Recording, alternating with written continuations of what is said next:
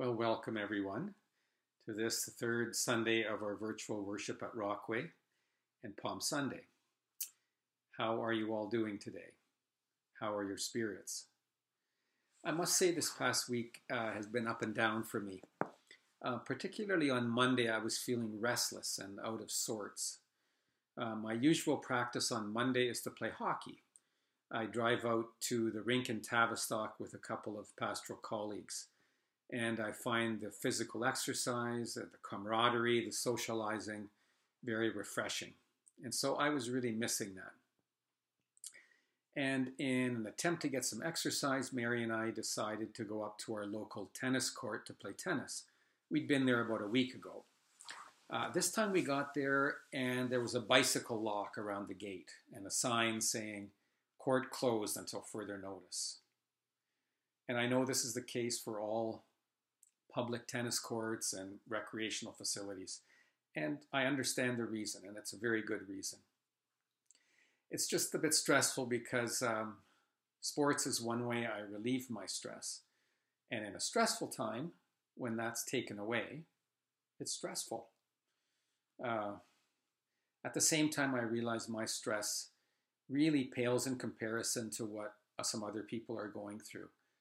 And I think of those in our city confined to small apartments, worried about income. I think of families in situations of tension and conflict when there's not healthy communication, and it makes me sad to think about it. Well, as I mentioned last week in the homily, I find the Bible to come more alive and to be more relevant in situations of difficulty.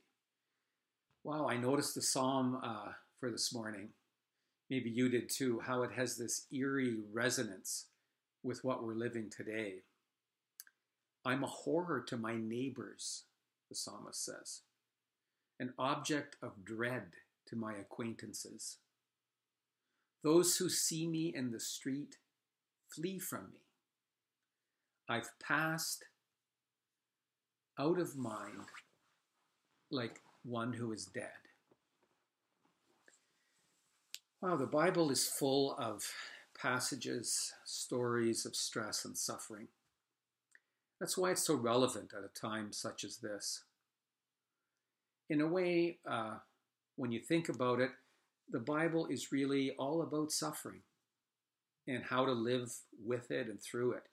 In fact, the Bible came to be because of suffering. If there weren't suffering, there wouldn't be a Bible. It all really started at the time of slavery in Egypt, that time of oppression for the Hebrew people. It was then that they went deep into themselves, when they sought solace in recalling their stories of origin, when they gathered these stories, when they retold them, when they started to write them down, stories of Abraham, Isaac, and Jacob. This was also the time of their first great prophet, Moses. Well, scholars tell us that the next major wave of creativity and writing and editing of the Bible came with the exile in Babylon. It was this great dislocation and suffering that caused the people again to regroup, to center down, and to remember their story, and to revise their story, and to add to it. This was the time of the great prophets. Ezekiel, who we heard last week, the valley of the dry bones. Jeremiah, Isaiah. And this time of exile was a time of great longing for a Messiah. And it's interesting to recall how Isaiah pictured this Messiah. He pictured him as a servant and as a suffering servant. Well, the time of the creation of the Bible continued, and the next phase was, of course, the time of the New Testament. This was a time of Roman occupation, another time of oppression. And here it was that Jesus was born, the second great prophet, a prophet in the line of Moses, also lived through great difficulty. We know his family had to flee as refugees when he was an infant. We know he experienced great opposition in his ministry. And here today on Palm Sunday, we see him riding into the holy city, and he's weeping. If you, even you, had only recognized on this day the things that make for peace, but now they are hidden from your eyes. And as he's going into the city, the religious Pharisees call out to him and tell him to quiet down his disciples. And he says to them, if these friends are silent, even these stones would cry out. And it just strikes me, we have the words for another spiritual. Last week it was them bones. This week what came to mind was them stones. Them stones, them hard truth-telling stones. Oh, hear the word of the Lord.